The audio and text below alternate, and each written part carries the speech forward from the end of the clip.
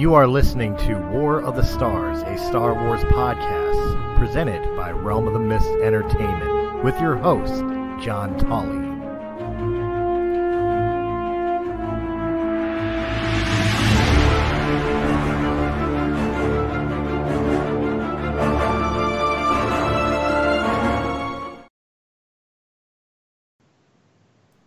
Hello, everyone, and welcome to War of the Stars, a Star Wars podcast. We are coming to you tonight from deep within the Outer Rim, far beyond the watchful eyes of the Galactic Empire. Joining me today, as always, is Mr. Christopher Stolley. But I want to go to Tashi Station to pick up some power converters. That was a pretty good impression. Very good, very good. And also the voice you just heard is one of the newest members of Realm of the Mist. You can catch him every week on Press A Gaming. Every other week. It's bi-weekly. Every other week. Oh, my apologies. Keith, welcome. Keith, how are you doing today? I'm doing pretty good. Good. Yes, like him, Press A Gaming is bi.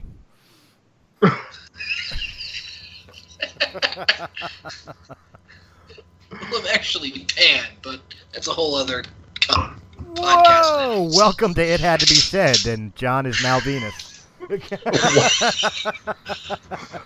Well, it is the 21st century, and you know... Exactly. Make the transformation. Poof, there he was. For a hot Canadian girl, you got a pretty bitchin' beard. Thank you. Hey, there you go. Well, let's try to start off with a little bit of news today. It was recently announced and confirmed that the new series, the next movies, will be the Benioff and Weiss movies. So, what are you guys' thoughts? And the second question would be is, if these three movies are going to be the Benioff and Weiss movies, then what is happening with the Rian Johnson trilogy, do you guys think? Rian Johnson trilogy is still on hold for everybody to die down on their bitching about Episode 8. But it's still happening. Benioff and Weiss trilogy makes the most sense. They just got done with Game of Thrones. And to really win back the Star Wars fans, if rumors are to believe, and it's pretty much all but announced, Benioff and Weiss's trilogy is the Old Republic. Yeah, we're definitely going to the Old Republic for the next trilogy. It kind of fits with they've established a pattern at this point with the original trilogy was, of course, the New Hope saga, which was Luke's hero's journey. And then years later, we got the prequel trilogies to tell Vader's story. And so now that we've jumped forward again after the prequel trilogy to the continuation, we've yet again followed a character on a hero's journey with, I would say, a hell of a lot more references to the Jedi's legacy in the newer movies, like Luke having all of the sacred Jedi texts and referencing 1,000 generations of Jedi before you. They're definitely building up references to that Old Republic. So it would make sense, following the pattern of before, of after the end of the Skywalker saga, jumping back to the Old Republic to try and lay the seeds of how we got there in the first place. I want to jump on that a second. I know we're going to be talking about the original trilogy mostly this time around, but with the sequel trilogy, I think that's one thing they've been doing right as far as the Jedi Order is concerned. A lot of people had issues from the original trilogy to the prequels, where the prequels treated the Jedis more as intergalactic police officers, and the Force being kind of a blood disease. And I think, the midichlorian thing. But I think the sequel trilogy has really done a lot in putting it back into the sacred religion that Jedi was supposed to be. Yeah. And I think if if Zepp is correct with the pattern, I think the Old Republic will reflect that even more, where the Jedi were more monk and less, like I said, keepers of the peace. Well, for the prequel trilogy, it was the end of the Jedi, pretty much the end of the Jedi's existence for the most part, until we got to Luke in the original trilogy. So, with Order 66 being what it was, that possible knowledge that they could have developed of, hey, these things are either indicators of being Force sensitive, or they help us interface with the Force, for the lack of a better term, since my brain couldn't think of it. They might have learned that relatively recently in the Jedi Council and Jedi Order's existence, and that knowledge was probably lost after Order 66. Yeah. So, like, I understand the reason for the presence of it in the sequel trilogy. It was pretty much pointing out that this Jedi Order is a little bit more technologically advanced than we've seen before. Yeah. Because by the time the prequel trilogy rolled around, we had the extended universe. We had seen some of the Old Republic stories. Oh no, and I absolutely agree with you, and I don't take away what George Lucas created in any way, shape, or form with the prequel trilogies. I mean, I could live without the midichlorians. I get his reasonings for using it. Was simply to really tell you how powerful Vader was. That's what it was. But trying to quantify the Force, I think, was a bad mistake in my personal opinion. But for the sake of argument, I understand that the Jedi, besides their hubris, the Jedi evolved to fit the world that they were in now in the Galactic Republic, in the fall of the Galactic Republic. And of course, like you said, in the extended universe and in the lore of the Old Republic, whether it's Knights of the Old Republic or otherwise, they weren't so much the same as we saw in the prequels, because again, they evolved over time. Yeah. Right. Like in the terms of like the canon, we're talking the difference of like thousands of hundreds of years. Like Luke wasn't kidding when he said thousands of generations. Yeah. Mm-hmm. Yeah. The other thing I wanted to, and I don't know if you guys have seen it, the fan did a redo of the duel between Obi-Wan and Vader on the Death Star. Have you guys seen that? That was really well done. I didn't like it. I didn't either. I mean, I thought it was well done, but from a personal standpoint, I still like the original better, because in my mind, especially if you watch the duel between Obi-Wan and Anakin on Mustafar at the end of Episode 3, and then watch their duel on the Death Star, every move, every action, every word that is said has so much meaning behind it.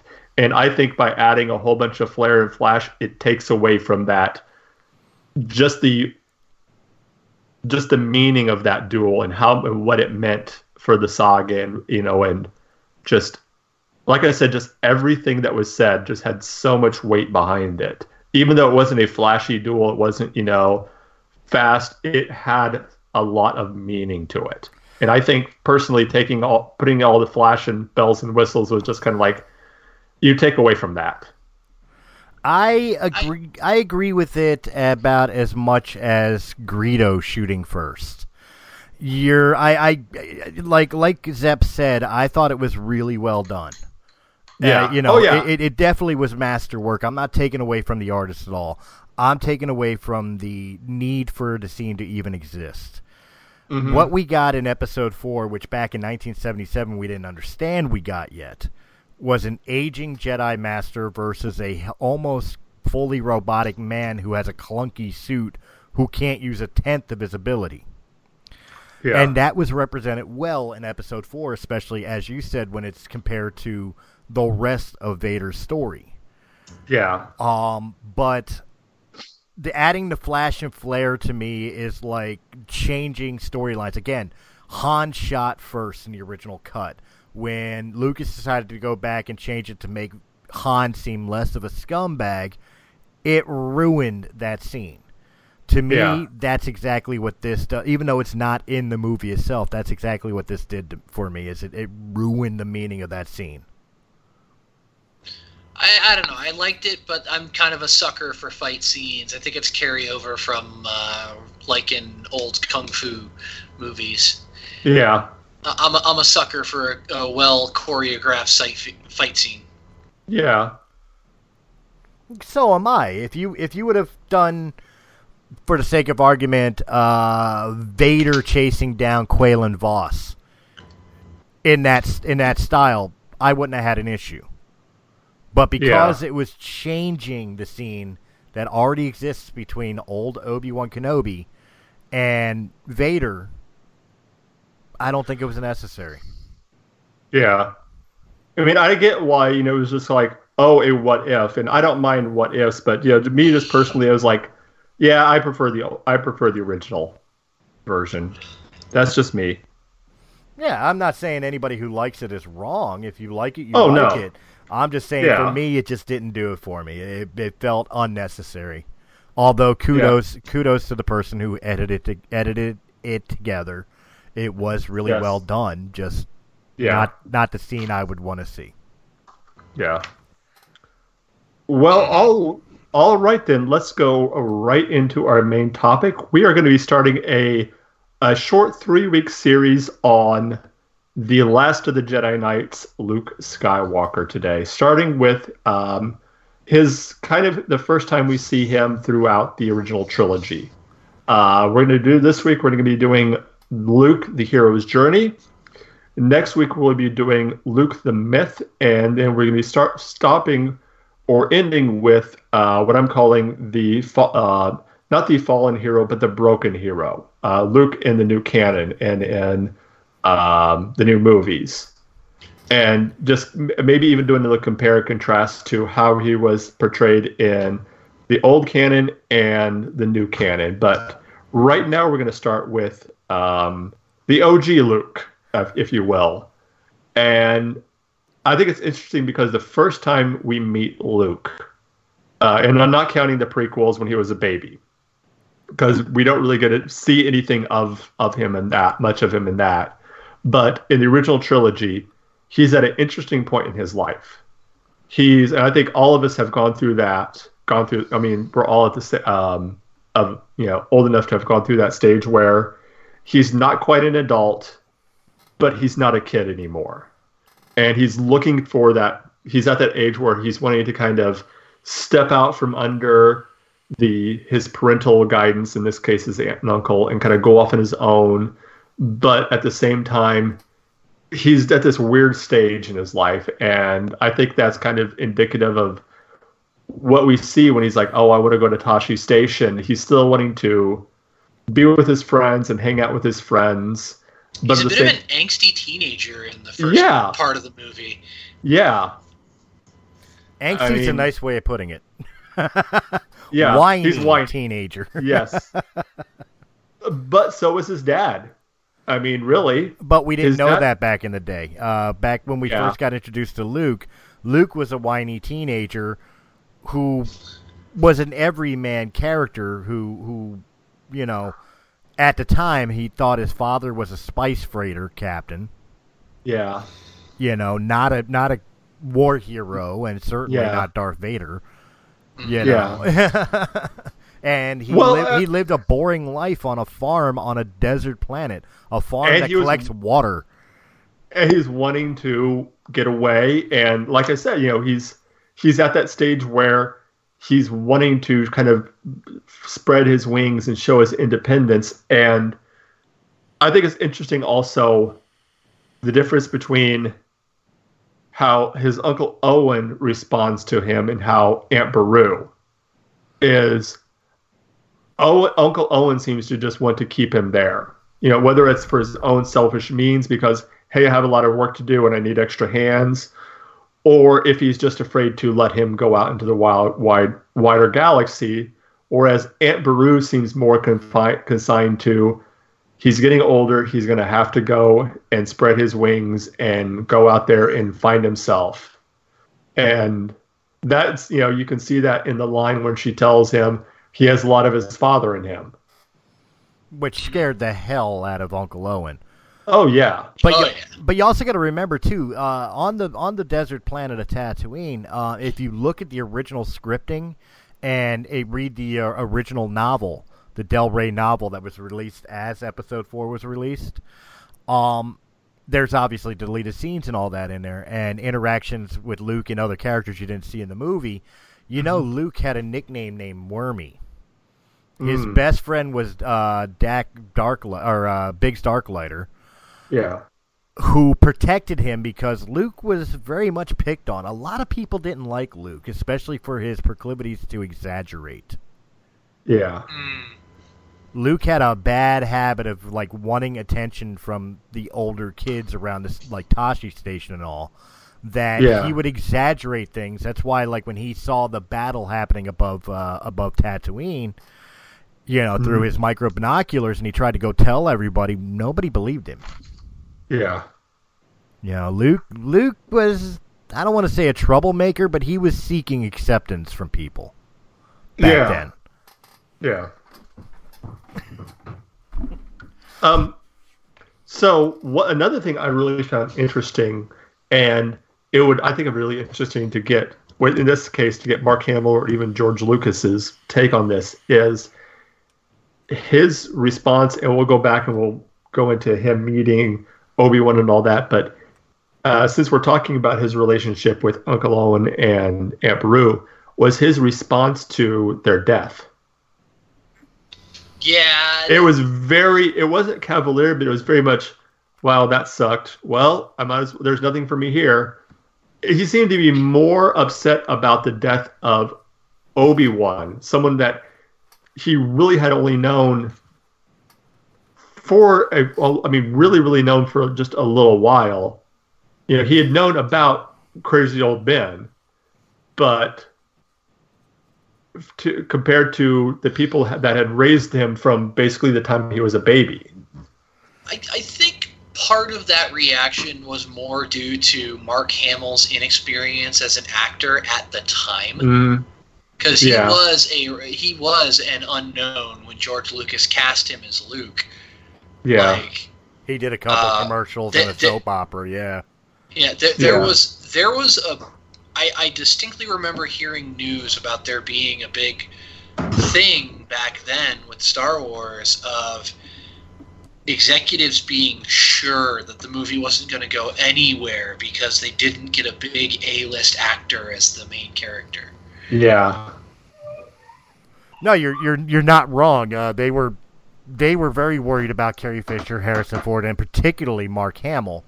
As a matter of fact, though, Lucas purposely picked up Peter Cushing and Obi-Wan Kenobi Alec Guinness to play Obi-Wan and Tarkin respectively, to give the executives at least some named actor. Yeah. To attach to the movie. So, Harrison Ford at the time was kind of famous. He was famous for another George Lucas movie, though. He was at that point he was only really known for American Graffiti, which again he wasn't a main actor of. He was a background character to Ron Howard. Like I said, kind of famous. Yeah, he'd done a couple of World War II movies.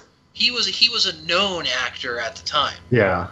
He wasn't like an A-list actor. He may have possibly made the B-list at that time, but Luke wasn't even, or Mark Hamill wasn't even C-list. Yeah. He was like, they basically picked him up off the street. Yeah. Right. Like I said, at the time, I think he had a couple commercials and a couple soap opera appearances to his credit. And Carrie Fisher at least had the thing of she was Debbie Reynolds' daughter. Right. So you had that with Carrie. At least you had that it was like, oh, okay, this is Debbie Reynolds' daughter. But yeah, with Mark, it was complete unknown. Oh yeah, you got a bunch of unknown actors on a children's movie because Star Wars was never taken seriously by executives or anything until the day they saw it.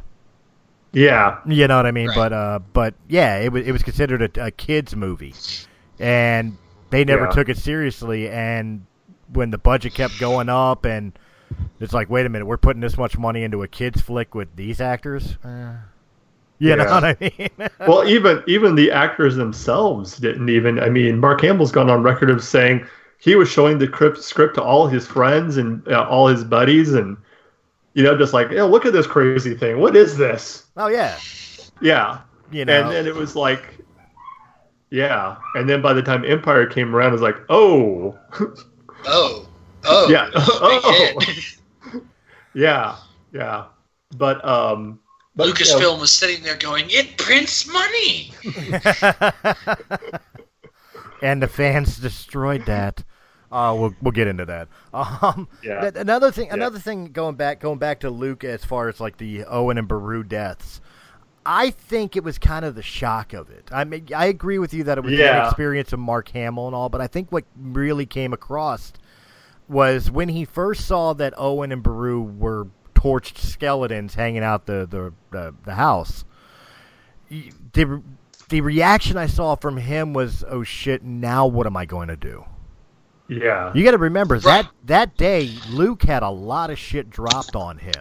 Finding out his father was a Jedi and a war hero, killed by Darth Vader, but at least that's the way it was presented to him. Finding out that Obi-Wan was a Jedi. Looking directly down the emitter of a lightsaber. Directly down the emitter of a lightsaber, and then his aunt and uncle are killed, and his whole entire home gone. Yeah. Well, I also that's thought about a lot of shit for somebody to deal with. And I also thought about this is, Tatooine wasn't exactly it was a rough area. And there's a lot of dangers, and he probably grew up realizing that there's a lot of stuff that can go wrong. There's a lot of stuff that could happen, and there's always the risk of a Tusken Raider raid or all these different things. And it might have just been like, well, this is life on Tatooine. Getting on the wrong side of a bookie over at the pod races. Yeah, it's probably life on Tatooine, but there's one other factor we got to think in too. Again, going back to what I said about like all the shit he found out right before their deaths. Yeah, you got to think there might have been a little bit of animosity too, realizing that his aunt and uncle had been lying to him his whole entire life. Yeah, that was that too, and I mean, it just always goes back to what was the relationship between them. I mean, how warm was it? Was it just? Did Uncle Owen see him as just another hand, or was it Owen knew what Anakin did, and Owen knew what Anakin became. I don't think Owen looked at Luke as a extra hand, and that's it. I think Owen really loved Luke, but I think Owen was always scared of Luke following in Anakin's footsteps, and he wanted to keep him as far away from that as possible. Well, again, you get that in that line where Aunt Beru makes the line. He has a lot of his father in him, and Uncle Owen's line is, "That's what I'm afraid of." Mm-hmm. Exactly. It's not that Owen didn't love Luke or didn't want Luke to be happy. Owen just wanted to keep Luke from ever discovering the truth and maybe going down the same road. He wanted Luke to be happy being a moisture farmer out in the middle of nowhere where he's safe and where he can never become anything close to what his father became. Yeah. Can we also appreciate the oh shit moment Obi-Wan must have had when they came across Aunt Beru and Uncle Owen dead? Like, Obi-Wan must have had that oh shit moment of, this is the kind of thing that sends people down the path of the dark side. Yeah. he must have been looking at Luke like, oh shit. Oh, absolutely, because he had to live through Anakin and Anakin's mother. And Anakin was around about the same age as Luke was when his mother died. Yeah. So I could definitely see that maybe, Obi-Wan did kind of have that, well, this feels familiar, type moment. Yeah. But again, we're talking. I'm not gonna fuck it this time. I'm not gonna fuck it up this time. Well, that's what I was gonna say. Is we had an older, wiser Obi-Wan. It's like, okay, well, I know the warning signs now. Yeah. Yeah. And he knew. I think he also knew. He was wiser, and he knew what to do to try and steer Luke towards a different path. He knew how to kind of like, okay, we're going to go this way. I made the mistake of doing this last time. This time I'm not going to make that mistake. Let's go this way. Runs into a scenario that's the kind of scenario that sends people down the path of the dark side, immediately decides to take the young kid to the most wretched hive of scum and villainy. Washington, D.C.? Close enough. Close enough. Or if you're our other host Venus, that would be Ottawa, I'm sure. Sure. Yeah. I don't know. I think Albany's up there. Center City, Philadelphia. That's all I got to say. Anybody who's familiar with Philadelphia and its city politics, it's basically a mini empire. Chicago. That's Chicago. That's all I got to say. So anyway, Star Wars. Oh, yeah, Star Wars. Yes.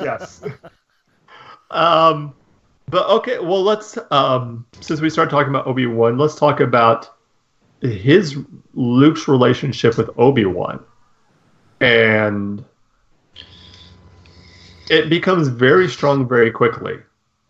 Well, it doesn't take long before they become a very strong bond between those two. Well, again, look at it from the standpoint of somebody who that day learned about how many people he cared about lying to him. This guy, this crazy old hermit, this crazy old wizard is the only one who was ever truthful to him. Yeah. And knew his father. So really, Obi-Wan was Luke latched onto Obi-Wan for the simple fact of, this is as close as I'm ever going to get to my dad. Yeah. And now know who my dad actually was. Not to mention he gave him his dad's lightsaber, Yeah. So exactly. I think that immediately scored brownie points. Right, and then automatically willing to train you in the ways of the Force. Wait, I could be like my dad? You just told me my dad was this great warrior, and I could be a great warrior too? Mm-hmm. And you give me this cool, flashy thing that I'm going to immediately put my eye to its emitter? This is why we put safety locks on cabinets, ladies and gentlemen. The Star Wars saga could have ended very differently. Oh, yes.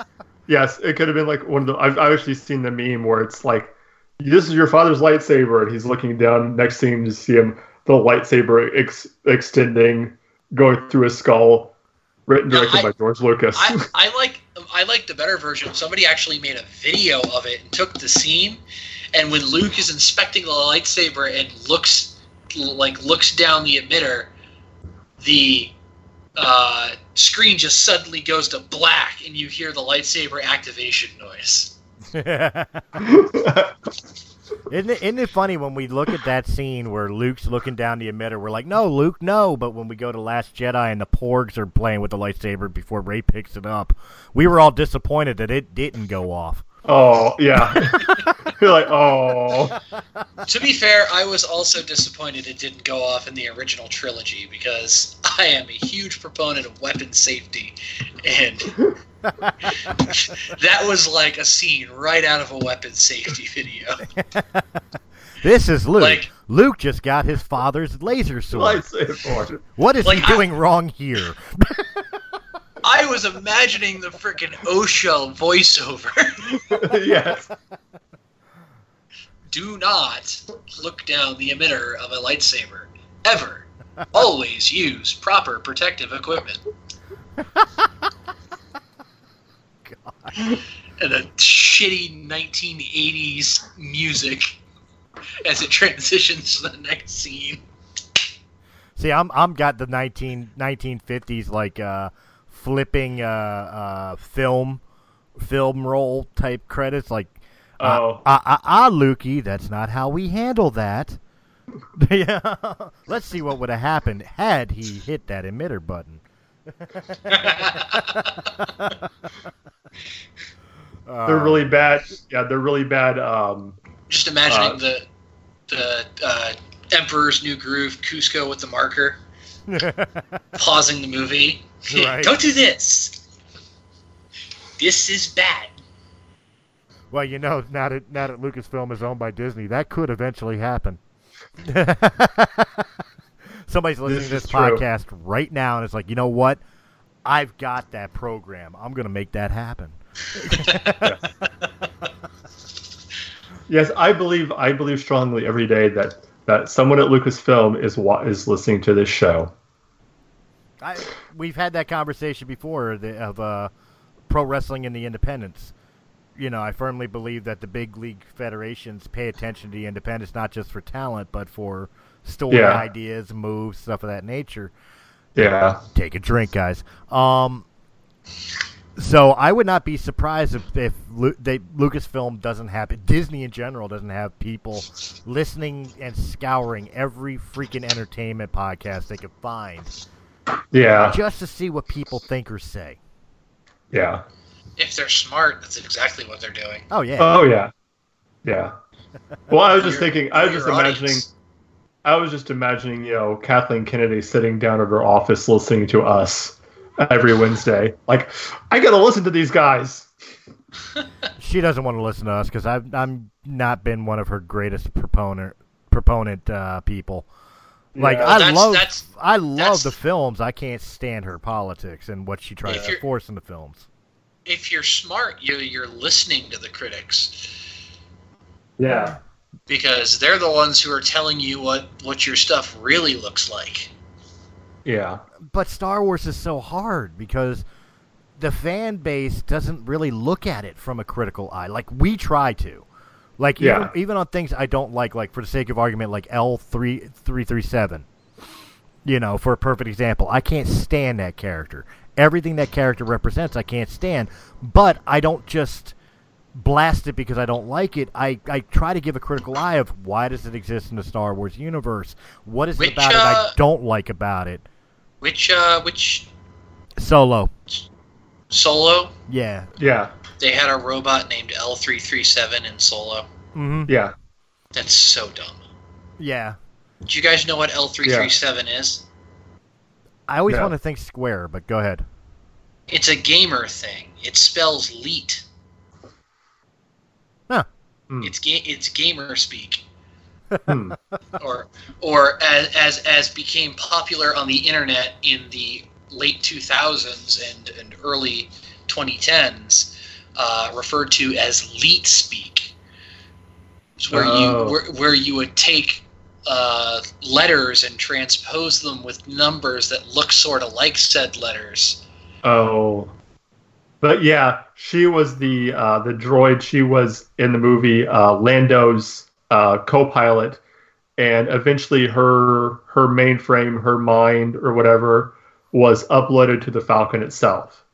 So that was kind of a way of them saying whatever C-3PO makes the comment of, your computer is a very peculiar dialect. This is why. And there's also the idea that Lando and the LL37 had a relationship. It is also implied.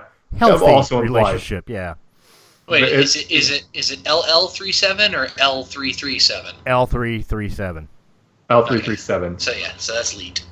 Yeah. That spells leet. So, like as that example, I try here on War of the Stars and with all of our podcasts, even if I don't like something, I try to at least be critical about it like constructive criticism as opposed to just I hate it, it shouldn't exist.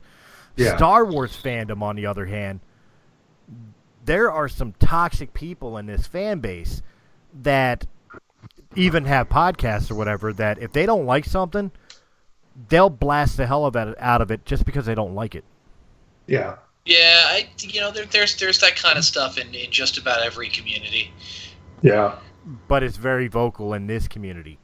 And that's why I say, like, I would agree with you normally that, like, you want to hear the criticisms, you want to hear your fan base, but Lucasfilm really can't fully take what is being said in the Star Wars communities because 9 times out of 10, it's just people pissed off because their fan theories didn't work. Yeah. Yeah, that's definitely a big problem nowadays. Yeah, so everybody's got a theory.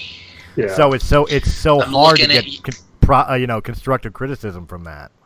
I'm looking at you, Ant-Man Thanos people.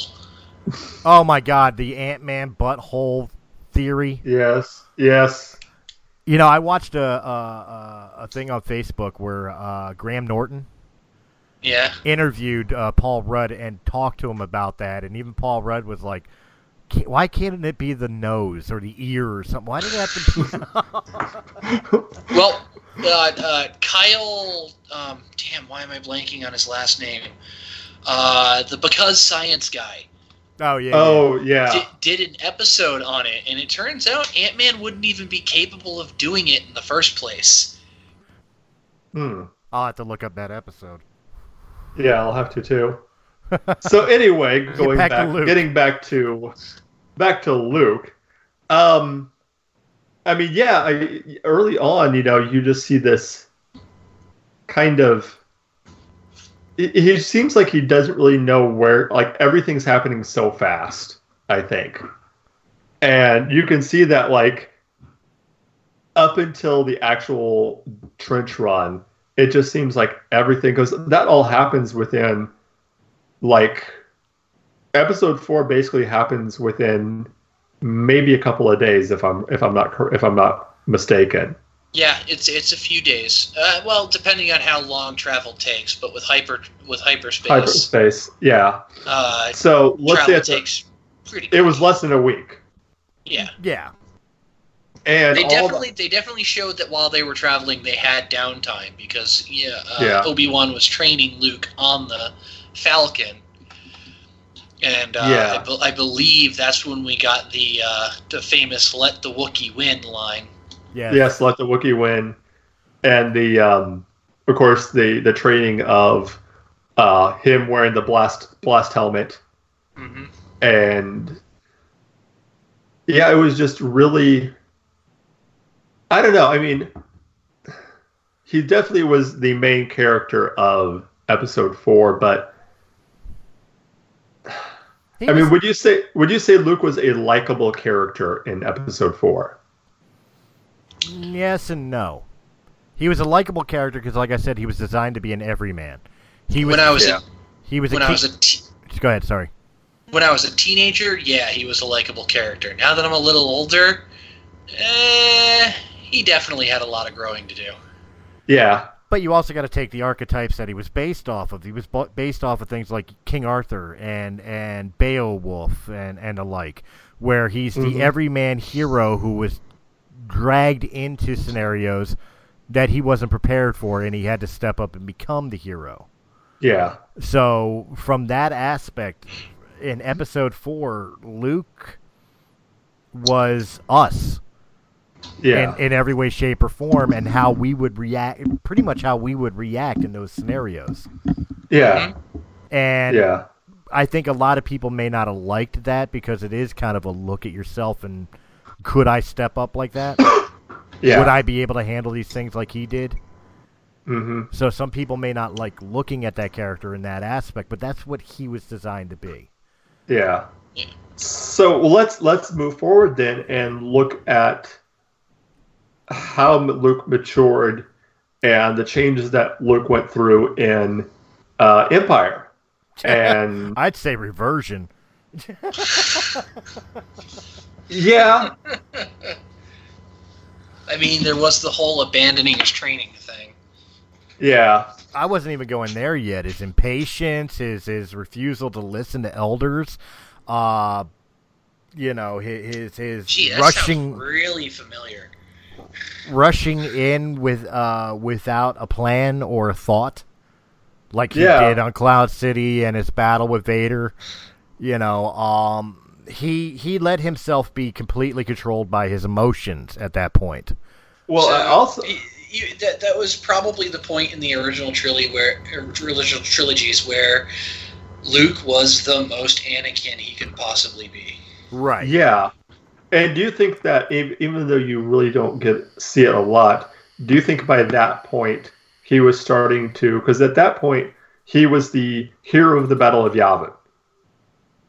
You know, he had gotten this commission, and do you think he was starting to kind of believe the hype? Yeah. You know, like, hey, I'm a hero. I'm Luke Skywalker. All this stuff, and it took Vader to kind of put him in his place. So I think it's important to note that have you guys ever heard of the machete cut? Go ahead. Yeah, I've heard of it. Yeah.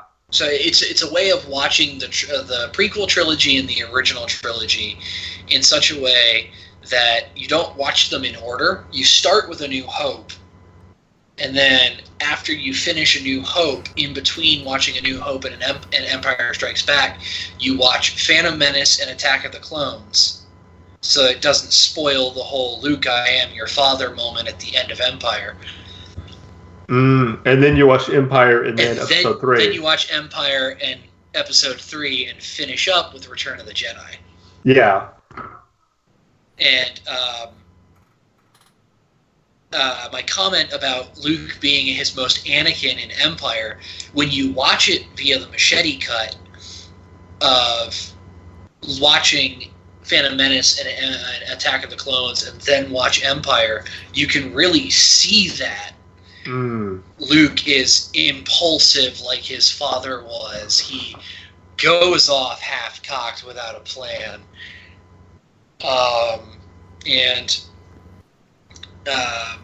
He lets his emotions rule his decision-making. Yeah. Now, to be fair, I mean, we do have to think about it this way.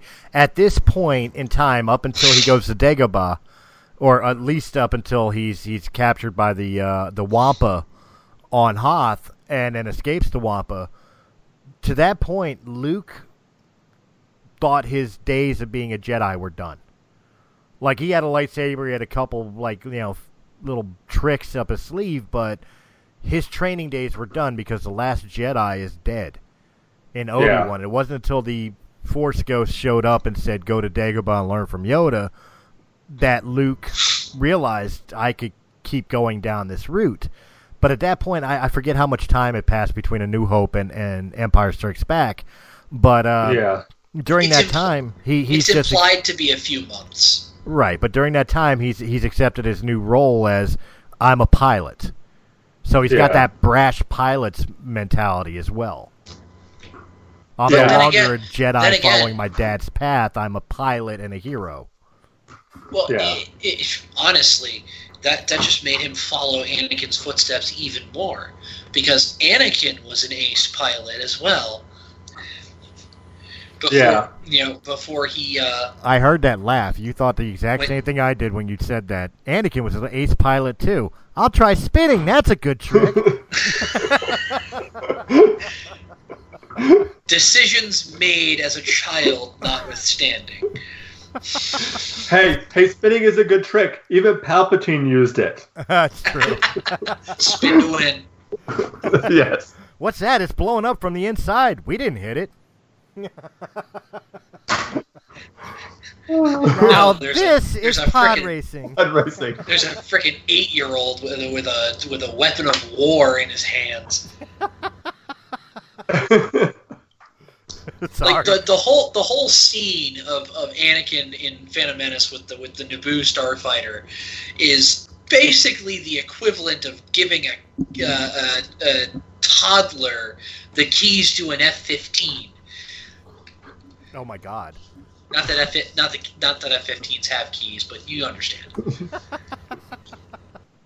Now, see, I would have been saying like something like giving Kevin McAllister from Home Alone a gun, but wow. Why an F-15? Why not an F-117 stealth fighter or a B-2 bomber? With let's not payload, go crazy now. With a nuclear payload. Well, let's not go crazy now. The toddler is a lot less likely to actually manage to get a B-2 off the ground than an F-15. Not having any idea how any of them get off the ground or how easy or hard it is to do so, I'll take your word for it. I know how to make boats sink on purpose. I don't know how to make them. I don't know how to make ships fly. It'd still be about the same chances as the rat-freeing Ant-Man, but I mean, we're talking movie logic here. Yeah. But yeah, I mean, I think you guys just hit it right on the nose with Luke during this time, especially with Yusef. He was very much his father during this time period. He going was off. Definitely Anakin before the fall, and I think that was intentional because George Lucas had episodes 1 through 6 written before the original trilogy was filmed and made. He decided to go with the episodes 4, 5, and 6 for the original trilogy instead of going with the earlier episodes because it was easier for the audience to get involved. Yeah. Because of Luke's character, like Chris said in A New Hope, he was a mirror. He was a mirror for the audience. Yeah. And it wasn't until Empire Strikes Back that they started drawing those parallels to his father. Mm-hmm. But we wouldn't see that until the prequels. Yeah.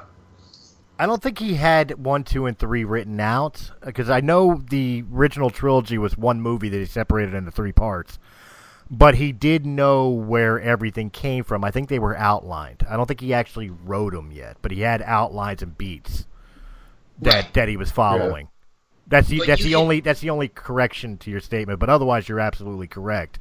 He knew from gate how he wanted the story to go. Right. You can definitely tell that from the get-go, he wanted those parallels between Luke and Anakin to be drawn. Because that's exactly what he did in the prequel trilogy. Yeah. Is he made that parallel exist. Mm-hmm. So, well, let's go into the beginning of Luke's training and him meeting Yoda. And, which is still one of my favorite scenes in Empire is that first interaction with him and Yoda, and you still, again, you get that impatientness. You get that, this is so stupid. Why do I have to be here? This is pointless. I shouldn't have come. I should have done this. And yeah, I mean, what did you guys think of that whole scene? And it was definitely necessary for Luke's growth as a character. Yeah. Because he needed to complain the whole way with training with Yoda, because Yoda needed to whip him into shape. Yeah. And Yoda's training of Luke definitely affected Luke.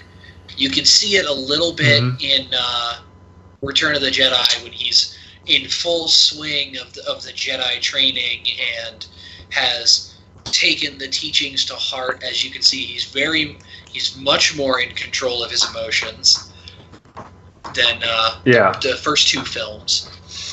And almost to the point that he seems vaguely robotic in Return of the Jedi. And in the new films, you can definitely see who trained him in his scenes of training Rey. Oh yeah, and we'll get into that in a later episode. But you feel that? But, that's the Force. Oh, it must be so strong. Smack. Yeah, that was you cannot definitely a convince Yoda. me that wasn't the most Yoda move he could have pulled. See, No. I argue the point that even though it was very much a Yoda move, I almost look at it as a break of character because I think that's very much Mark Hamill. Yeah. Yes. The only thing that would have made that scene better is if Mark Hamill had imitated Yoda while he was doing that. That would definitely have foreshadowed Yoda's Force Ghost appearing. That would have been awesome. Feel that you do? The Force, that is. The Force, yes. Whack. But no, I think when he first meets Yoda, we get the taste of as Zep called him earlier, the angsty teenager Luke Skywalker. Yeah. And of course, Yoda was merciless with it. 'Cause that was the best Yoda ever. Yoda. You know, with just teasing him and playing on words with him and getting into the tug of war with R2 over a light, you know, and you know. Also, can we talk about the fact that both Yoda and R2 were trolling the fuck out of Luke the entire time? Oh yes. Oh, R2 knew who Yoda was. From the moment Yoda showed up, he knew who he was. R2's a little dick. Yoda knew who R2 was. Yeah. Well, not just that. Yoda knew who Leia was. Uh-huh. Mm-hmm. He's just sitting back like, really? Okay. Sure, I'll let you two kiss. Go ahead. Well, he didn't meet Yoda at that point yet. Well, Yeah. I'm saying that R2 knew who Leia was. Oh, true, yeah. Oh, yeah. So he's like sitting back like, sure, yeah. Like, wait, they're kissing? Well, this is an interesting take. R2's a little prick, dude, because he knew so many things that could have saved so many problems in the galaxy. Such a dirty mouth, too. Yeah, they bleeped every word he said. But, I mean, just the way Yoda was, but yet he still passed on little nuggets of knowledge, like, you know, when Luke's like, I'm looking for a great warrior. Oh, great warrior. Wars not make one great. Like, that was your first real clue that this character's Yoda. But Luke completely misses it. Yeah. Yep. You know. Yeah. Because of the fact that Luke's just, you know, in his self-pity and you know, selfish stage, which we all go through. Well, Luke had this idea of what the Jedi were in his head at that point, and he didn't realize that, you know, Obi-Wan wasn't really what I imagined a Jedi would be. Right. And he didn't, you know, make the logical leap of, like, maybe they're not what I think they are. Because he's heard stories about the Jedi being great warriors and blah, blah, blah, and all this jazz.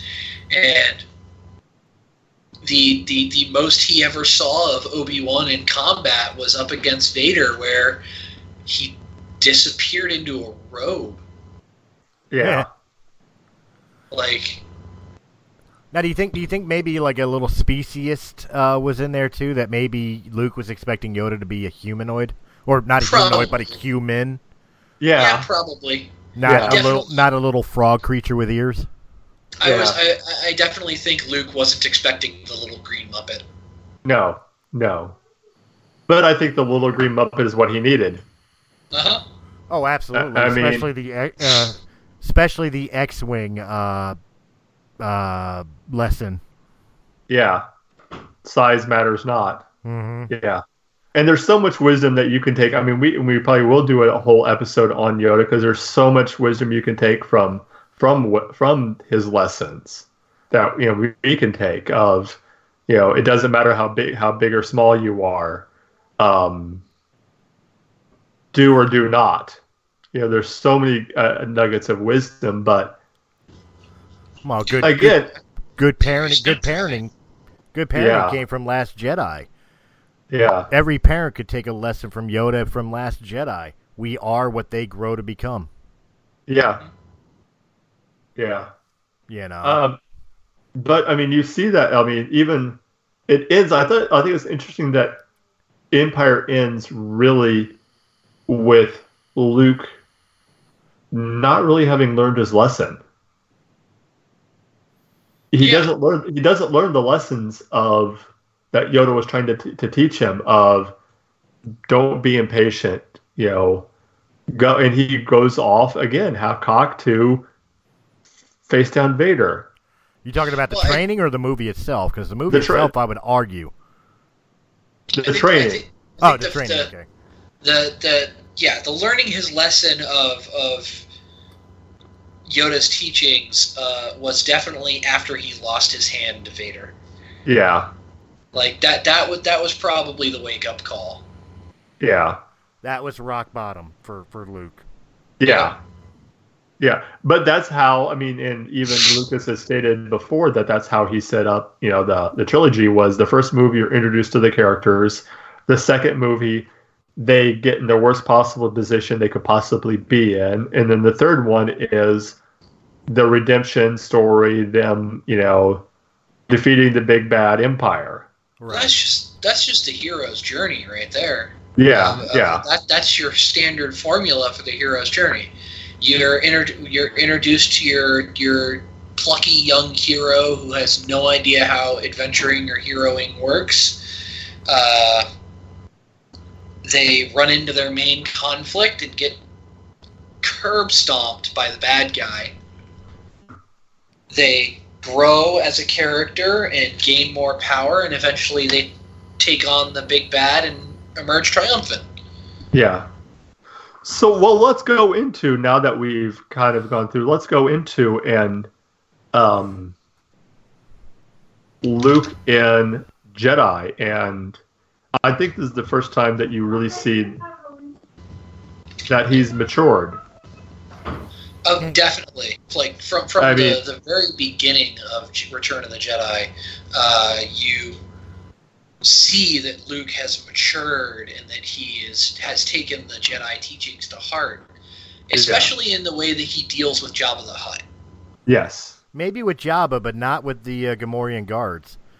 That was very dark side, coming in and the first thing he does is force chokes 2 guards.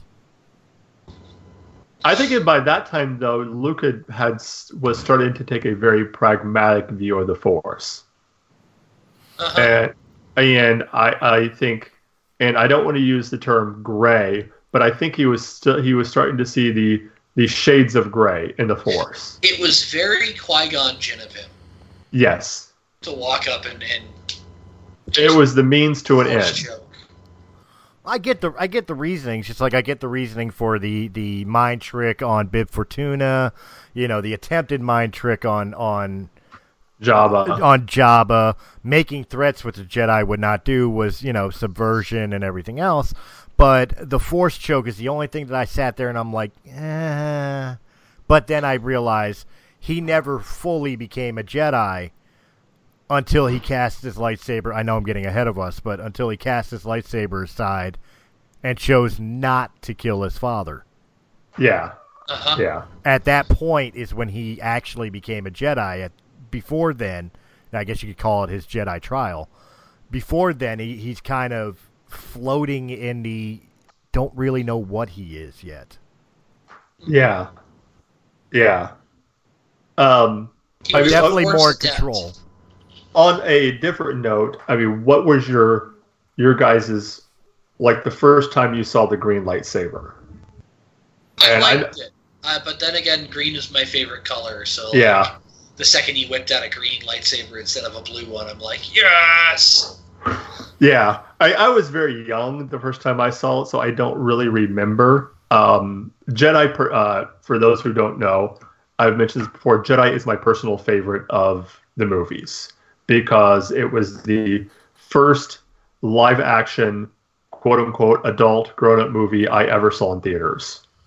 Was Return of the Jedi. So it holds a very special place in my heart, personally. I was like, I would have been 6 years old. 6 years old. Yeah. I think my favorite part of the reveal of his new lightsaber was that R2 just launches it Yeah. From inside of some storage compartment inside. Yeah. I liked it, but of course I never picked this up until the prequel trilogy. You realize that the hilt of the green lightsaber was very much based on Obi-Wan's hilt. Yeah.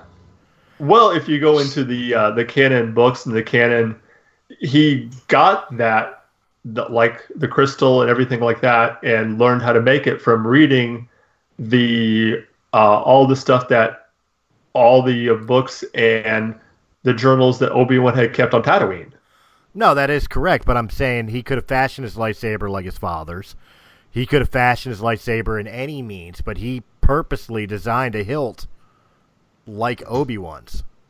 Because I think that goes, Obi-Wan was the first one to start training him, and he's the one that really influenced him the most, I think, as far as going on, starting this journey and becoming, trying to become a Jedi. I agree. You're right. Yeah. It just goes. All I was trying to point out was it just goes to show how much he still held Obi-Wan in a very high regard and esteem. Even if Yoda is his master, at this point, he still has that affinity and affection for Obi-Wan. Yeah. Now, here's the other question: is as we go into the training, Luke going back to Dagobah and finishing up his training, do you think when Luke said, ended his training and went to find to fight to confront Vader and said there's still good in him, do you think that the Force Ghost of Obi-Wan and Yoda thought this kid's dead? It's a possibility. Probably. I think Obi-Wan definitely wanted to believe that there was still good in Anakin. That Anakin was still in there somewhere. Yeah. I think they were saying we may have screwed up.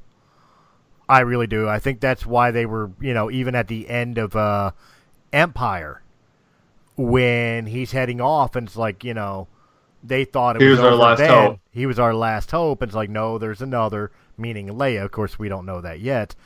Yeah. I think they definitely were saying, you know what, this one's too far gone. Yeah. I think they were having an Uncle Owen moment in the sense that he's heading down the path of his father. Mm-hmm. Mm-hmm. Yeah, of course, him resisting the temptation after discovering the truth and everything, and pretty much finishing his training on his own while preparing to try to rescue Han and everything proved that he wasn't like his father.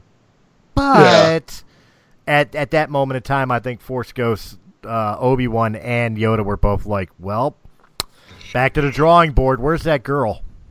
Yeah. Yeah. Yeah. And they were sitting there going, trust in the Force, trust in the Force, trust in the Force. Yeah.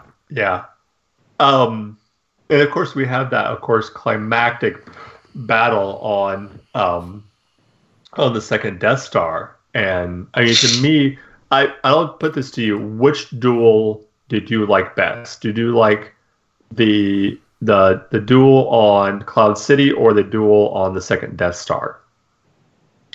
I liked the duel on the second Death Star. Yeah. It depends on what I'm looking at. If I'm looking for technicality, I think Cloud City's battle was a lot better. But for the purpose of storytelling and emotion, Death Star 2 all day. I'm sorry, the line of I am a Jedi like my father before me still sends chills down my spine. That is just... when he tosses that lightsaber and says, I'm a Jedi like my father before me, that's just one of the coolest lines in movie history, in my opinion. See, the part that always sticks out to me in that whole lightsaber battle is when Vader's taunting him and senses about Leia and it says, "Oh, sister, you got a sister. Well, fine. Oh, yeah. If you don't turn to the dark side, maybe she will." And then Luke ignites and screams no, and the battle that happens after that point, to the point of him throwing that lightsaber away, just the raw emotion. Each movement was just, you could feel the turmoil within Luke. Yeah, that he was, and then looking down. Control. Yeah, and then looking when he finally knocks Vader down and chops off his hand, he looks and sees the his arm and the wires coming out of it and everything like that, and he realized, I'm just like my father. Mm-hmm. But right before that point, when every strike, there's just wild abandon. He was in rage mode. If he was Wolverine, he was in berserker mode. Yeah. He was driven by fear and anger and rage. And it completely overwhelmed Vader. Yeah. The fight on the second Death Star is why I completely buy his character arc that they had for the newer movies. But we'll get to that later. Luke was definitely wild and impulsive again, just like Anakin was. Very, very close to the end of his arc for the prequels. Yeah. And the look of horror on Luke's face when he realizes that he is just like Anakin. He tosses the lightsaber away and delivers the line. You can see there's a look of horror, and then he composes himself and throws the lightsaber away. Yeah. It's like, you can see that there's the thought in his head of, I am a Jedi, this is not the way. Yeah. Well, and the fact that he says, I am a Jedi like my father, saying, almost looking at Vader and says, you're still in there. You are still a Jedi. I am like you. We are Jedi. You're not this. You are a Jedi. Well, even before, like, we talk about like Luke's reactions and everything, at that particular pivotal moment, Vader hasn't flipped back yet. But can we just take for a moment that even Vader probably had that proud daddy moment? Like, I just got my ass kicked by my kid. Yeah. Holy shit, is he strong? Uh-huh. Yeah. There was a proud daddy moment there. Oh, yeah, I'm sure. But... Yeah. But at the he tapped into a territory that Luke would never be free from. Well, we'll talk about this because I eventually also want to go back and relook at Anakin again. We've already looked at him a little bit in one of our earlier episodes. Go back if you haven't listened to it. Go back in the archives and find it. You can find it on our YouTube channel. But I want to eventually go back over that because I think there's a lot of stuff that we probably missed on Anakin. But you can see that he almost like he gave him every opportunity to walk. He gave him several opportunities to walk away when he tells him, especially whenever they see each other and they're on the Force Moon of Endor, and he's taking him up to the Death Star, and he says, I sense the conflict in you. And he says, there is no conflict. He's like, there's still good in you. I feel it. And Vader has the line, it's too late for me. Almost like he's saying, it's too late for me. It's not too late for you. I would take that from there, except then the dark side takes over on Anakin. Yeah. Where he tells him, the Emperor is now your master. He's going to show you the true nature of the Force. Vader may have been wrestling with that small amount of light, that flame that hasn't gone out yet. But at the same difference, at that point, he was still very much a slave to the dark side. And to him, it was more along the lines of, it's too late for me to go to the light, but you could come over here where we got cookies. Yes. Chocolate chips. Yeah. Also, we have to know that at this point, Vader understood that Palpatine followed the rules rule of two. Yeah. Meaning that somebody was going to have to die in order for Luke to exactly become an apprentice of the dark side. Right, and in Vader's mind, the person that had to die was the Emperor. Yeah. Right. But the only way Palpatine could die is if Vader was, or if Vader was able to convert Luke, so that way they could rule the galaxy, as he said in Empire, as father and son. And son, yeah. Right. You know, Vader didn't want the Emperor to die unless Luke was converted. But then that was always the point of the rule of two, was that the apprentice was supposed to kill their master and then become the master of the new apprentice. Yeah. And then the cycle was supposed to repeat itself eventually once the apprentice was strong enough to kill the master. Yeah, it was this whole thing of, eventually that you get like this all-powerful Sith. Right. That was the whole idea. Of each generation is successively stronger than the last. Yeah. And each master went in knowing that eventually he would be overtaken, and the Sith accepted that. Mm-hmm. That eventually, I think up until Palpatine, I think because Palpatine and of course his master were both trying to live forever to kind of avoid that, so that there'd just be them and their apprentices. Well, you also got to remember, too, and we're going to be delving into this with Benioff and Weiss, Palpatine's difference from the normal Sith traditions was Palpatine was trying to bring back the Sith Empire. Yeah.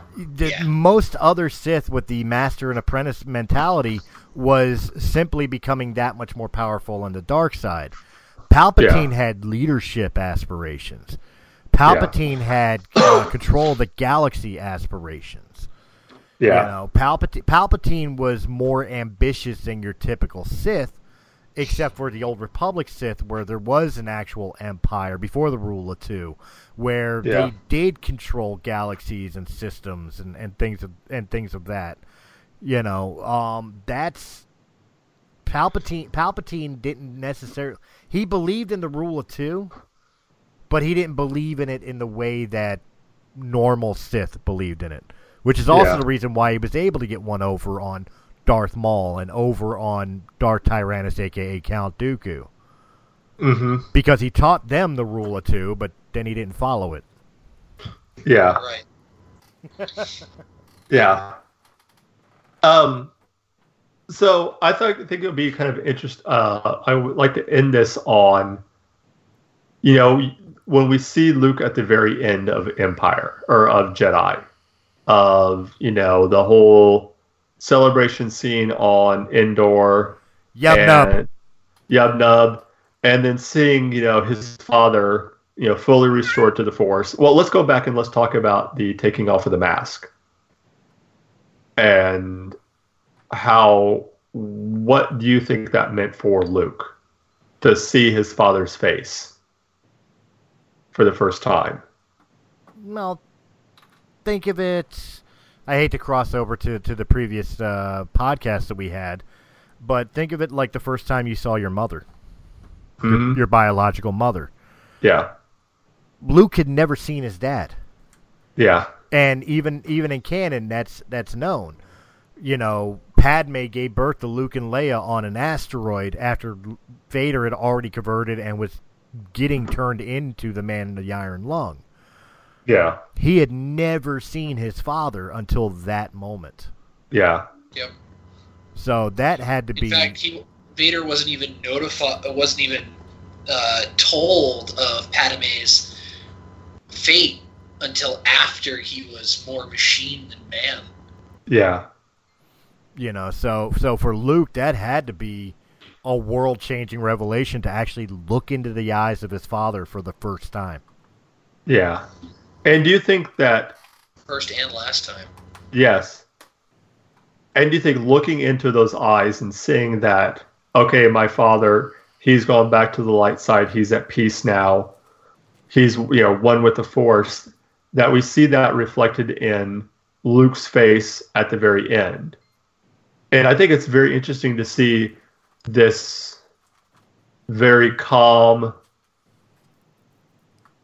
I would say happy, but like at peace Luke at the end of Jedi, and then juxtapose that to foreshadowing the Luke we get in a Last Jedi.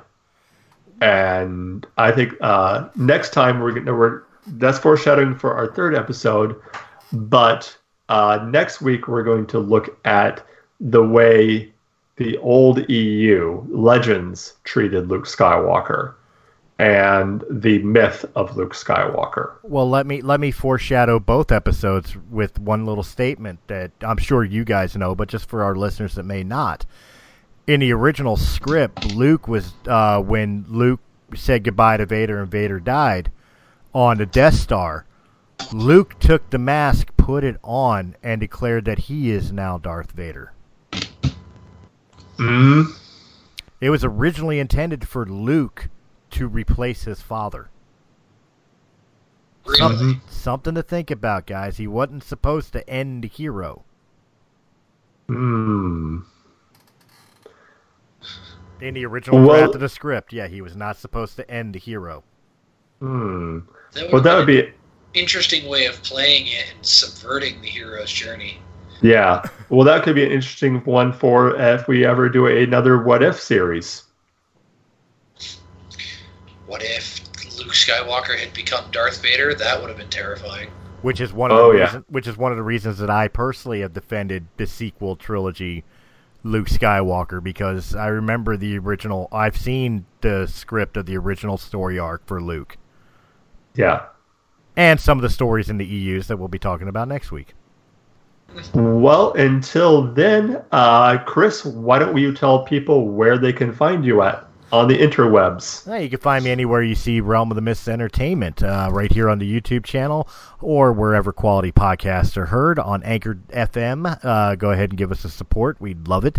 And also, in the description down below, check out our main website where you can find all of our platforms, as well as updates of all the great stuff that Realm of the Mist provides, including video game Let's Plays, podcasts, and even weekly blogs by some of us. As well as personal information on some of the podcasters. And also make sure you check out that merch page where we are starting to put out some merchandise, including Kristen Stovall's Song of Souls trilogy books with August 15th fastly approaching for book 3 and the finishing of her trilogy. You guys may want to pick up book 1 or 2, as well as the first of series of shirts that will be released by Realm of Mist Entertainment. We have the War of the Stars, a Star Wars podcast t-shirt. Yes. Which is available custom order. So you have to contact us, let us know your size, and we will take care of the rest. So guys, make sure you hit that description, that link in the description down below, and check out the website. Go to the merch page and get your Star Wars shirt. Personally, I can't wait. I can't wait until we have enough running gags going where we can start making T-shirts out of those. Yes. Well, I already have one. It's the Stuff of That Nature shirt. Well, it's not made, but it's definitely a shirt that would have to be made because of how many times I've used that line in past podcasts. That it's become a drinking game. It really has. Yeah. Oh, is that what the Take a Drink guys was for? Yeah. That's what it was for. Every time I catch myself saying Stuff of That Nature, you'll hear me say, "Take a drink." Take a drink. And Mr. Zephyr, where can people find you at? Obviously, they can find me on the Press A Gaming podcast every other Friday on Realm of the Mist, and any podcast they happen to Shanghai me into at the time. Also, you can find me on Twitter at Zephyr0. Oh, excuse me. You can find me on the Twitter machine at John Mark Tully 1 because I am, of course, the #1 John Mark Tully on Twitter. You can also find me on Facebook at Mark Tully and on Instagram at John Mark Tully 1. Anywhere fine podcasts are heard here on Realm of the Mist, whatever I get a chance to be on them. And of course, right here every week on War of the Stars, a Star Wars podcast. And as always, remember, this isn't just your Star Wars. This isn't just my Star Wars. This is our Star Wars. Until next time, may the Force be with you. Always. Why didn't the Three Little Pigs go in for some kind of flat share scheme? Does Jesus get to choose which one he turns it into? Why don't Sims have the upper body strength to climb out of a swimming pool? And does everybody really want to be a cat? I'm Will Baker. And I'm Alex Prescott. And if you're the type of person that thinks these deep philosophical questions, then Think to the Brink is the podcast for you. From Disney characters to song lyrics, debates to social etiquette, tune in every week for your dose of paralysis by analysis. All topic suggestions are welcome. If you can think it, we can overthink it. Think to the Brink. Available on all podcast platforms. Hey everyone, this is John Tolley, inviting you to check War Stars, a Star Wars podcast. Each week, me and my co-host Christopher Stolley discuss the news and interviews surrounding one of the movie franchises in the world. Every Wednesday at 8 Eastern, at far, far away, right here at FM, and wherever fine podcasts are heard.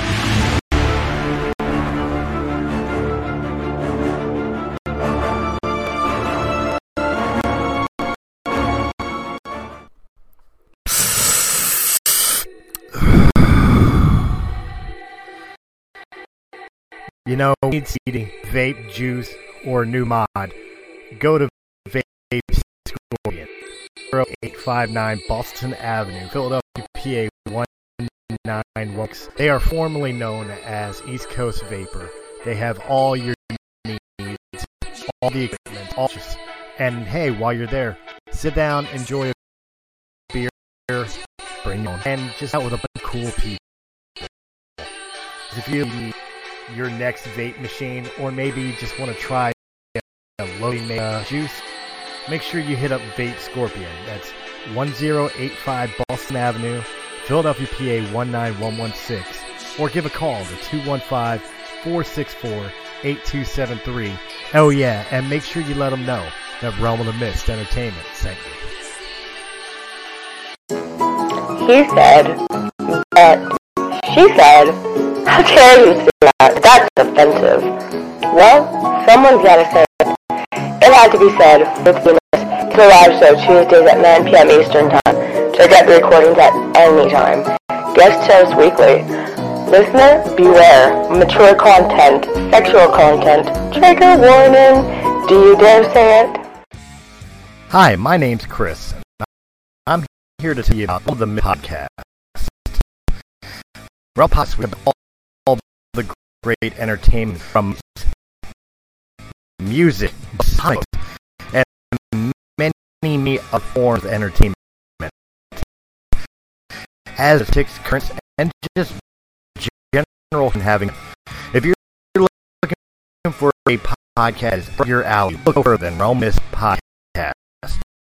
Here, Anchor FM, or where podcasts can be heard. Hi, this is Dave from the Comic Collection at 83 Bustleton Pike in Feasterville, Pennsylvania. Our phone number is 215-357-3332. We are right next to Northeast Philadelphia. We have action figures, gaming, statues, albums, and CDs, graphic novels, other knickknacks, and, of course, comics. Established in 1985, we are your go-to store. Come by and say hello, and say that the guys from Radiocast FM Radio sent you. The address again is 83 Bustleton Pike, Feasterville, Pennsylvania, or call 215-357-3332.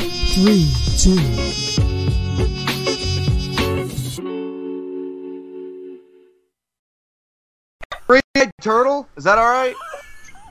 I'm fucking a three-eyed turtle. Who wants a mustache? Are you tired of the same old podcasts with no humor? Well, join us for After Hours, where everything is funny, at least to us, on Anchor.fm, and where quality podcasts are. How the fuck did we get on this? I don't know. FCC started this shit. It's their fault. Hey everyone, this is Dak. This is Liam. And this is White People Shit. We are a weekly podcast. Whoa. It means twice a week, you douche. Oh. Yeah, listen to us for a week. On Wednesdays, we talk about gay stuff, zombies, superhero segments. And on days we like a fucking furry. Just search look for the white and red pajamas. We're on Apple Podcasts, Stitcher, Spotify, YouTube, and anywhere you get your podcasts. We believe in equal opportunity humor, where all things can be made fun of. So if your feelings get hurt and you're offended, you can always eat a dick.